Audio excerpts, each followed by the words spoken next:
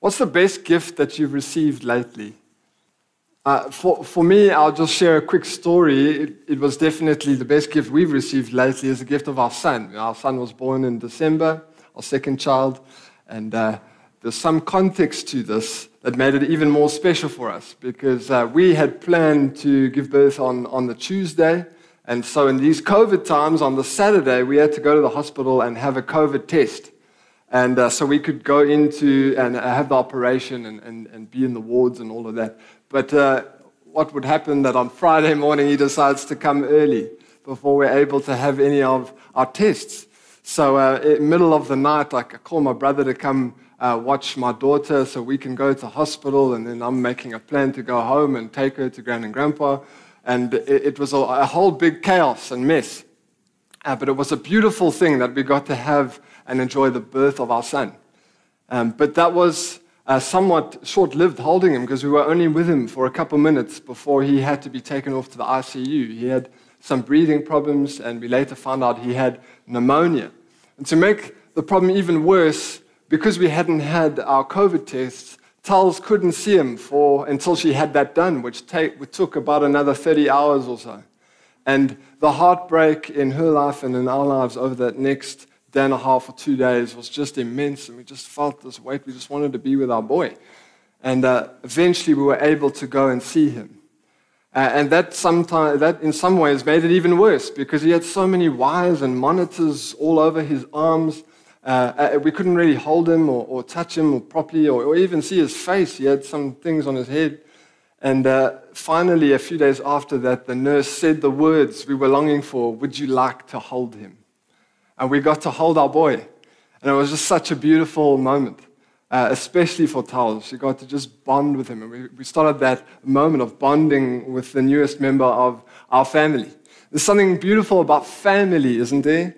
Something that matters so much to us. And today, Jesus is talking to us about that, the gift of being in his family, the gift of being in his family, and what that means for us. And we're going to just be unpacking 3 things that I think Jesus is highlighting for us this morning. So if you could go ahead and turn in your Bibles to Mark chapter 3.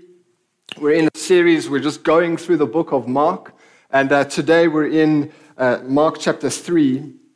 And I'll give us some context that puts these verses in its place. So Jesus has been ministering to the crowds. He's been doing ministry and healing people and preaching and teaching, and now he's gone home. But popular Jesus, the crowd, has now followed him home. And so he goes outside and he starts engaging with them. Even if he's tired, even if he's just needing time of rest, in his love, he goes to engage with the crowd. And his family are seeing this, and they think he's out of his mind. They don't know who he is yet, so they're thinking this guy is just delusional and crazy. And Jesus uses this whole moment as a teaching moment. So let's read together, and then we'll unpack it a bit. Mark 3 from verse 31 to 35. It says, his mother and his brothers came, and standing outside, they sent word to him and called him. A crowd was sitting around him and told him, "Look, your mother, your brothers, and your sisters are outside asking for you." He replied to them, "Who are my mother and my brothers?" Looking at those sitting in a circle around him, he said, "Here are my mother and my brothers. Whoever does the will of God is my mother and brother. It is my brother and sister and mother." And that's where we're ending today. And it's just becoming clear here that Jesus is obviously using this moment as a teaching moment. And throughout the book of Mark so far, Jesus is showing us several things about who he is. And just 3 quick things that I think are important for us to realize and just see in light of what Jesus is saying of who he is. He's saying, firstly, he's not just a popular guy. He's not just a man with a particular following. He's not just an inspirational speaker, or he's not a narcissist with some popularity complex. He is God who's come in the flesh. And so it would be natural that people would flock to God. But that more than that, he's calling people to believe in him. He's calling people to repent of their sin and believe in who he is. He's come on a mission to save and to rescue the lost. And so he's very clear about that and what he's doing to call people to himself. But today, Jesus is introducing something very important to the understanding of the gospel, and it's this, that Jesus feels closest to his people. He's not rejecting his earthly family. He's not saying he hates them, but he's saying Jesus is most close to his people. I think this is so important for us because we understand the God of love we know. Because Jesus, it's true that God loves the world in a general sense, but God's people get to know and experience a particular love that is deeper and greater than anything else. There is a distinction between Jesus' earthly family and his spiritual family. He's saying his spiritual family is his true family. That's the essential point he's making here. And it's true for us, if you're a Christian, that we get particular blessings that only the spiritual family receive. Only we receive grace. Only we get the Spirit. Only we get the privilege of understanding the Scriptures and the joy and guidance and protection and all these beautiful things. It's a privilege to be in his family. But as we know, not everyone is in the family. And so Jesus is speaking to the crowd, one, encouraging them that you can be in the family, but also then as a teaching moment, telling us and them what it looks like to be in the family. And so when Jesus says, who are my mothers and brothers, he's not being sarcastic and saying, who do they think they are? He's saying, literally, who are they? This is who they are. And then he goes on to tell them, he says, what does it look like to be in Jesus' family? So this morning, I want to just put out 3 points. That being in his family affects our believing, our belonging, and our behaving. Being in his family affects our believing, our belonging, and our behaving. And of course, Jesus majors on that last point. He says, whoever does the will of God, he's my family. But I think there's 2 things that come before that are implicit in what we're seeing in this situation. And the first is this, that being in his family affects our believing. And we see this in the disciples, something has changed. And in our lives, maybe you're a Christian, when you're confronted with the good news of the gospel, it demands a response. This groundbreaking news of the gospel, we can't consider it and remain neutral. The good news that Jesus has come to seek and save us, that he has died on the cross for us, that he is risen from the grave, that he is at the right hand of God right now, that is evidence that demands a verdict. He didn't just claim, like every other religious figure throughout history, to know a particular way to God. Jesus is unique in that he came claiming to be God, and he demonstrated it through his life. And so this is evidence that demands a verdict. And this is some of the context we're seeing in the book of Mark, because over the last chapter and for a little bit still to come, we're looking at responses to Jesus. Jesus has made it very clear, this is who I am. And we'll see this again and again in the book of Mark. Jesus is very clear about making his identity plain and simple, but then calling a response from us to that. And over the last couple chapters, we've seen a few different responses to Jesus. The beginning of chapter 3, we start seeing the emergence of the crowd. The crowds begin to follow Jesus. And he's popular, and there's a whole sort of momentum around this guy. And we're seeing that people are getting caught up in the moment, and there's so much excitement. But as with the crowds, they come to Jesus very quickly, and they leave him just as quickly. And there isn't as much devotion to the person of Jesus. And then we see the demons and how they know exactly who Jesus is. There's knowledge of who this Jesus is. But they're missing, and of course I'm not saying that they can repent, but they miss the central element of salvation, which is repentance. And in many ways, the demons can represent us at times when we can know a lot about Jesus and use all the right Christian words and respond to him at a surface level, but deep down we haven't responded in repentance and faith. Maybe we reflect more or reflected in more, resonate more with the family of Jesus and what we're seeing here. They know Jesus, the human. They haven't recognized that Jesus is both God as well. So they've got a familiarity about the person of Jesus without worship for him. This is Jesus that they've grown up with. They know him. This is the same little boy who cried as a baby and grazed his knees, and the teenager had tummy bugs and all of those sort of things. He's a human in every way. And they are unable to see who he is yet. Later on, they would come to believe. They would become Christian.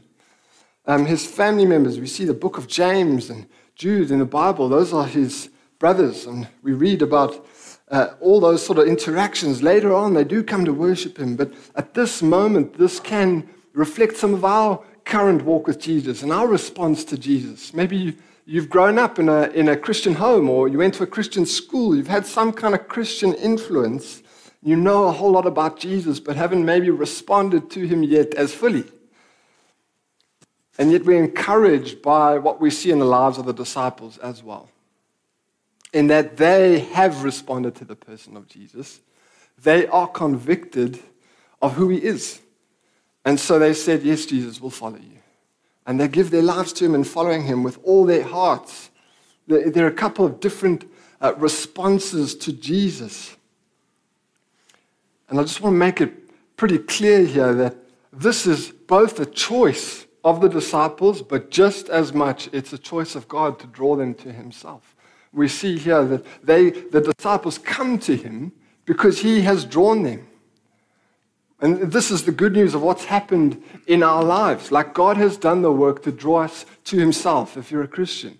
There's this sort of universal, general call of God that he's made the gospel known to all the nations, and it's our job to do that more. And we can see it in the scriptures, and the message of Jesus is plain. But then in our personal lives, the gospel has come to be spoken in a way that we could not help but ignore it. There was a moment in our lives, if you're a Christian, you had to respond to it, and God helped us do that.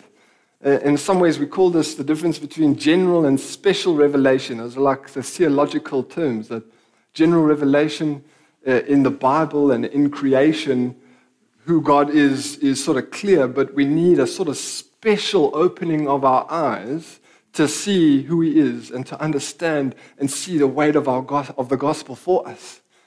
And that's what he's done. He's opened our eyes to see what is true about him and given us faith to grab a hold of him. And if this idea of God's sovereign grace is maybe confusing and all analogies are very flawed, but this one might be helpful. Recently, I'm sort of getting into gardening a little bit. I'm not very good at it. Every plant that I own tends to die. But what I do know about it is if you want to buy a bag of seeds, you put it in the soil, right? I'm a genius already. And then you water it, and you sort of just keep that going for a while, and eventually the seed pops out of the ground. You've given the environment that'll make it grow. The soil is warm, you've watered it, and eventually the seed pops out of the ground, and it points towards the sun. And it grows towards the sun. And that's what's happened to us. God has warmed the soil of our hearts. He's watered us with the good news of the gospel, and we've burst out of the ground and we're grabbing a hold of the sun. That is a picture of what God has done to make us alive and help us believe. I want us to just quickly read a bit of a passage from John 6 that sort of highlights this a bit more. And says something that at the end that I hope encourages us about how we can hold on to him for dear life going forward. And some of the context here is that Jesus has fed 5,000 people with bread and fish, and now he's, typical Jesus, using it as a teaching moment, and he says, people, I am the bread of life. And if you eat of me, you'll never be hungry again. What he's saying is, if you believe in me, you will have eternal life. And the people, they can't believe what he's saying. And this is where we come in here. John 6, verses 60 to 69. It says, therefore, when many of his disciples heard this, they said, this teaching is hard. Who can accept it? Jesus, knowing in himself that his disciples were grumbling about this, asked him, does this offend you? Then what if you were to observe the Son of Man ascending to where he was before? The Spirit is the one who gives life. The flesh doesn't help at all.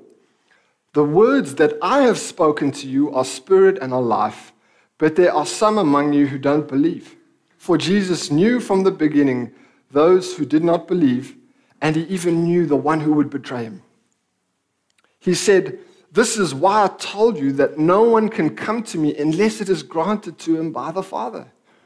From that moment, many of his disciples turned back and no longer accompanied him. So Jesus said to the 12, "You don't want to go away too, do you?" Simon Peter answered, "Lord, to whom will we go? You have the words of eternal life. We have come to believe and know that you are the Holy One of God." Isn't that last two verses just so encouraging to us? Like, this is what we have come to believe, that you are who you said you are. God has done the work in helping us believe, and for many of us that may have been a process, maybe even you this morning here or online, this is currently still a process. Maybe you're in the middle of figuring out who Jesus is and deciding, like, what could my response to him look like? We all have our own journeys, and you can bring your questions with you in that journey. Bring it to Alpha. There we go, a little plug. But Jesus is at work in your life and helping us come to believe in who he is. We see in the lives of the disciples that they are just so convinced of who Jesus is. Yes, they might not understand everything. Yes, it might also have been a hard teaching for those 12. But their response is, "Lord, where will we go? You are the one who has the words of eternal life." They're just so convinced of who Jesus is that they are ruined for anything else. And this is some of what happens to us when we enter into the family of God. By faith, that is what has joined us in. But at the same time, it's what the foundation of us being in the family looks like. That we know that there is no other Savior. There is no other formula or pro tip or like thing we have to do. It's only Jesus. We've put all our eggs in the basket of Jesus. And we're holding on to him to be for us what we could not be for ourselves, to save us. And so we are people fully captured by the conviction of who Jesus is. It's what happens to us when we're joined into the family. And the second thing that being in his family affects us with is our belonging. It's clear from the text, Jesus is talking about this issue of family. He says, "Who are my mothers and my brothers and sisters?" He's talking about his family. What does this family look like? And he's implying and teaching us here that there is a new belonging that we can have, a new family that we can have, a new community that we can be a part of.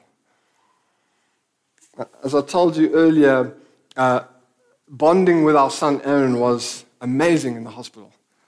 But the best moment for us came a little bit after that, when a few days later, it was a bit of a process. He was in the NICU for a while. The doctor came to us and said he's good to go home. And obviously we were so excited and happy. And we put him in the car seat, got in the car and did that very nervous drive home. Your parents will know about it. And we went to go pick up our daughter from Granny and Grandpa's house, and we got home all together as a family. And we got to sit in our lounge all together. And our daughter Hannah got to meet Aaron for the first time. And it was just this beautiful moment. I'm even getting teary now. It's like we were all just crying together, so happy with what we've been through, just so overwhelmed with the privilege of our little family. That sense of belonging, there is just nothing like it. And the gospel tells us that that sense of belonging we have is like that on steroids. We get it so much deeper. It's also an eternal family. It's incredible news. When we become Christian, we haven't just received physical life, we've received spiritual life, and we've been put into a new spiritual, eternal family. And one of the things that's so incredible about this is that we've become children of God, and he's become our Father. And the word the Bible uses to describe that this change is the word adoption. It says we've been adopted as his kids. Like once we were not his kids, now we are his kids. We've been brought in to the family. We've been adopted. We've become his children. He's become our father. I just want to pause here for a moment because I know that for many of us, maybe you've come from a broken home or there's family pain or family trauma or family frustration, or maybe you haven't had a dad growing up, or maybe you've had a terrible dad growing up. When we come to the Father, sometimes we come with our baggage. And so A.W. Tozer, he says, what comes into our minds when we think about God is the most important thing about us. What comes into our mind when we think about God is the most important thing about us. If we're coming with our baggage, no doubt that's going to paint the picture of God that we see in our mind. And I want to ask that question to you, friends, because what kind of family do you think you've been joined into? What kind of family does it look like? As I said, we can come with our baggage. We can come with our pain. We can come with all the things we carry with us. The Bible's very clear in telling us that God is a perfect Father. And we get to enter into a new kind of perfect family. It's like unlike anything we've ever experienced. Of course, here in the church, in our hearts, while sin still reigns, we're going to move towards perfection more and more as we grow in holiness. And I'll speak about that a bit later. But just in the kingdom of God, I want you to just picture one day in heaven how perfect the family feel is going to be. It's going to be incredible. It's going to outweigh anything we can even imagine. And there's this picture of being adopted into his sons. We were lost, now we are found. We were rebels, now we are adopted sons and daughters. And so 1 John 3 verse 1, it says this, see what great love the Father has lavished on us. Lavished on us. That we should be called children of God. And that is what we are. And maybe this is happening to you right now. Maybe this is what you are currently journeying through right now. This is an incredible privilege. And my plea to us is that we would partner with God in responding to what he's doing in our lives. And Doug spoke about this 2 weeks ago when he spoke on the passage that was about blaspheming against the Holy Spirit and the unforgivable sin as it's known. And it's this idea of responding to what Jesus is already doing in our lives that is central to what it means to come to belong in his family. As I said, we're all coming with our own weight and our own presuppositions and our own baggage. And maybe you're trying to figure out what you think about Jesus. And maybe you've come from such a past that there's a lot of nonsense theology to undo. Maybe you've just come from a terrible church, or you've grown up in a particular setting that was particularly ungospel, and you're working through it all. In these days, there's this thing called deconstructing our faith. You know, everyone's deconstructing their faith. You hear stories of these guys who were even pastors, amazingly influential, now atheists. They've deconstructed their faith. They've become enlightened and deconstructed their faith. And what's so heartbreaking is you don't see anyone deconstructing their deconstruction. You don't see anyone doubting their doubts. The point I'm making here, though, is that there is a belonging that transcends the questions you have. And you can come to him you don't have to have everything figured out. What matters is the strength of your relationship to him. I'll give you one example, right? I've spoken a lot about my family. I'm going to keep doing it. I love my wife. We have disagreements. Usually they originate with me. And we have some conflict at times. We have some questions. We have some things we figure out. Some doubts we have about certain things, and we're figuring out. I'm not going to suddenly start deconstructing my marriage, right? Of course not. There's a strength to the marriage that transcends the difficulties and questions we have. And that's what I want to encourage you with this morning. You might have questions about faith. There might be 100 things you haven't figured out. What do you believe about the person of Jesus Christ, and how is your relationship with Him? What is that looking like? Everything else is a secondary thing. How is your relationship with Jesus Christ? How are you responding to what He is doing in your life?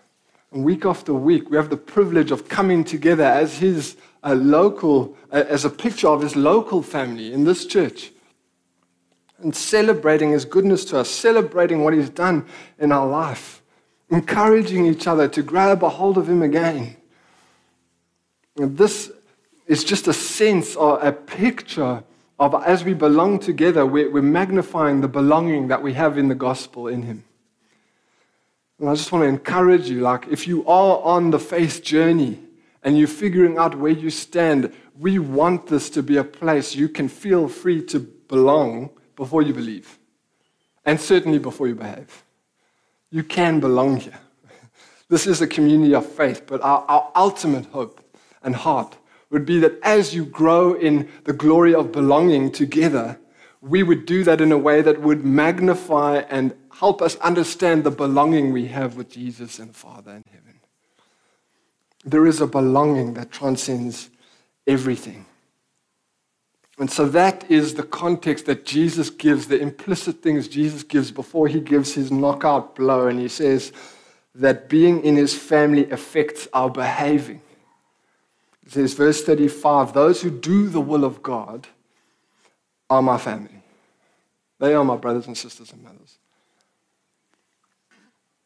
Wise preached on this last week, but it's not that we serve God in order to become family, right? It's that we're in His family, and then therefore that changes how we live. Not living to earn salvation, but because Jesus has already earned it for us, it changes the way we live. It changes how we live. Now, this doesn't fit often in our fallen world. Words like holiness, words like obedience, words like Christ-likeness meet us with some kind of offense. You know, like, whoa, hang on, hold your horses. Like, really? Is that a requirement for me? Like, if other Christians want to do that, that's fine. I've got no beef with them, but don't force it on me. Like, is this something I have to do? We live in a you do you world. Only God can judge me sort of thing. And I just want to call us back to this. Like, it really does matter. But maybe not in the way we think. But when we hear the words obedience, we think of it more in terms of legalism and just in like this self-propelled effort. It's more about other things. And I'm just going to explain maybe 3 of them. Because here's the thing, obedience to God isn't extremism. Holiness is not extremism. It should be the norm of the Christian life.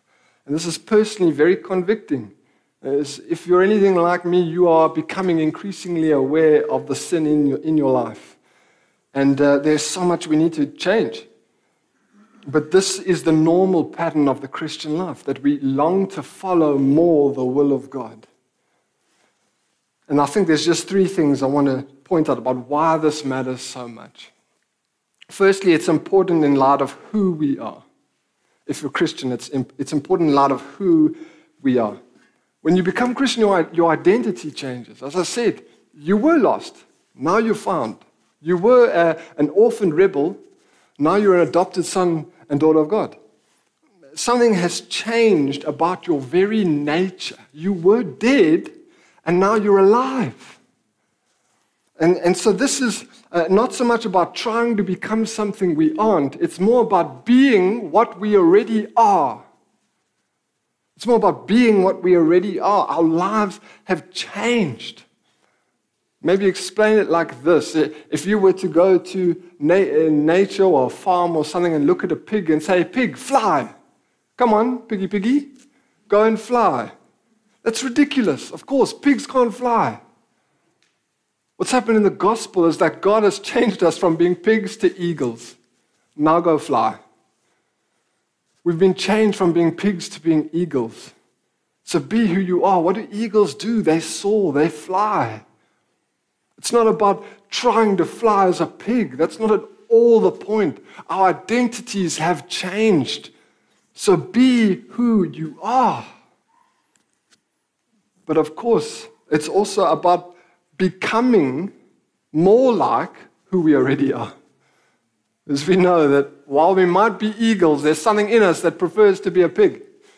And our whole life is spent fighting again to be like the eagle we are, even though our inner being and our sin prefers us to roll around in the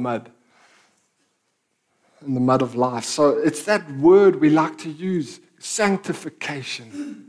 It's the character that in our character and behavior would come to look more like Jesus.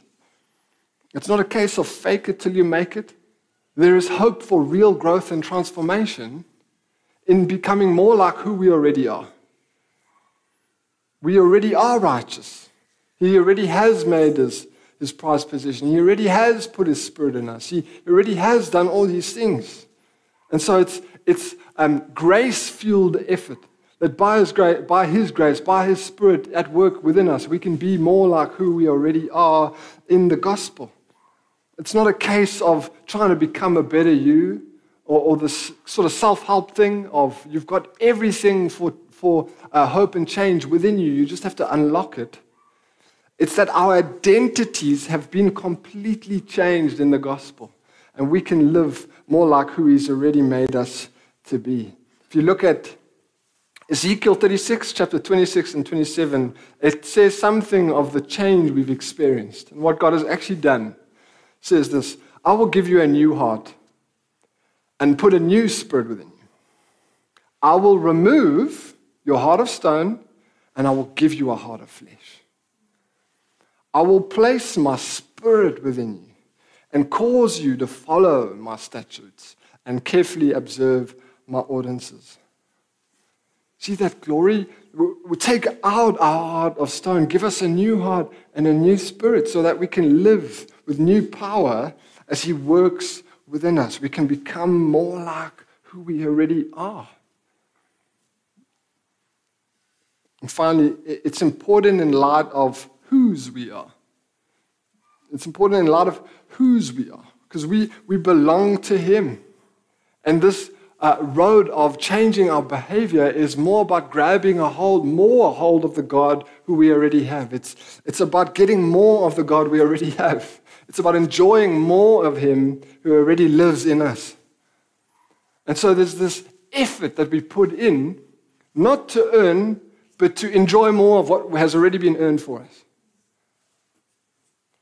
If you look at Hebrews 12, verse 1 to 2, it encourages us. It says, let us lay aside every hindrance and sin that so easily ensnares us.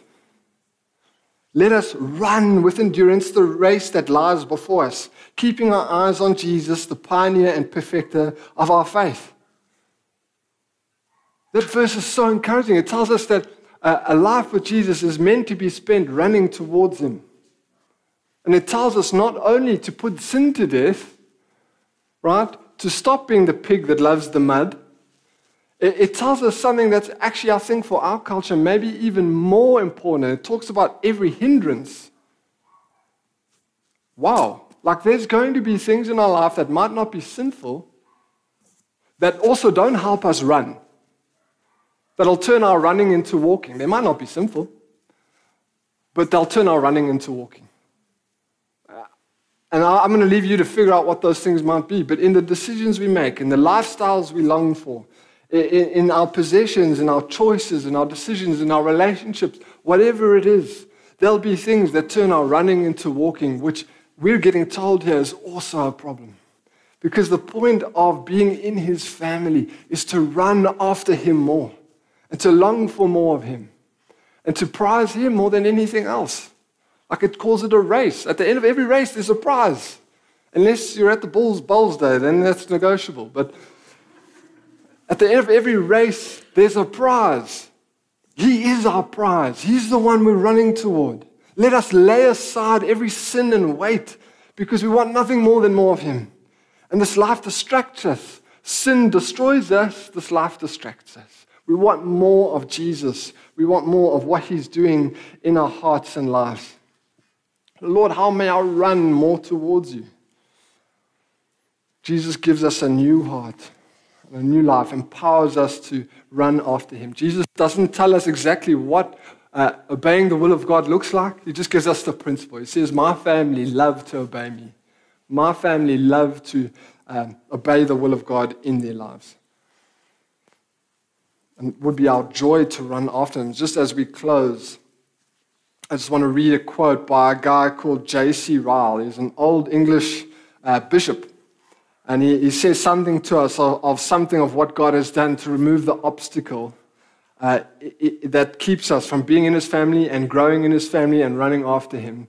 And he actually talks about this behavior change that happens to us when we become Christian. He says this: we must be holy because this is one grand end and purpose for which Christ came into the world. Jesus is a complete Savior. He does not merely take away the guilt of sin, the guilt of a believer's sin. He does more. He breaks its power. This morning, again, that's what we get to celebrate. That Jesus has broken the power of sin, that he's undone its curse, that we get to live in the freedom of the salvation he's purchased for us. And so we can run after him with joy, placing all our eggs in the basket of Jesus, enjoying our fellowship with him and his family, and pursuing him more in how we live. And we're going to just respond now in song, but I want to end just with that opening question. What's the best gift that you've received? If you're a Christian, it is undoubtedly the gift of being in Christ's family. Would we celebrate that again this morning? And maybe if you're not Christian yet and you're entering in, like that is the central question for you this morning. Like, are you in the family? How can you get in the family? What does being in the family look like? This is an offer open to you as he works in your life to open your eyes to see the gospel more clearly. I'll just pray that God would give us the gift and the gift of a response and help us pray that God would just empower us to live more closely with him and follow him more in our lives as we love him and we pursue him more than everything else. So let's just pray together and we can respond in song and prayer. Jesus, we are so thankful for who you are. That you are the God who has come to rescue and redeem your people. And that even this morning we get the joy of grabbing hold of you again and saying, yes, God, there is no one else. Not just that you encourage us when we're sad or make us happy, and we're so thankful that you do that, but that you have saved us from our sin. And you have taken care of what we needed most. And we just want to say thank you. And we want to say, Lord, we are grabbing hold of you again this morning. We pray that you would empower those who are on the journey towards faith in Jesus, grab a hold of you as you do what you do. What you do, what only you can do in working in our hearts. We just pray that you would help us enjoy the gift of fellowship with you more. We want to be people that dwell in your presence and that enjoy who you are. And we pray, God, that we would come to know you more as our Father. Not as some sort of distant relative, but Jesus, that you would be God to us in a daily relationship as we pursue you. We just pray that you would empower us to live holier lives and that we would long to do that more. You'd help us figure out why it's so important and that you would help grow our faith as we pursue you more day by day. We love you. Help us respond and just celebrate what you've done to make us your family. Amen.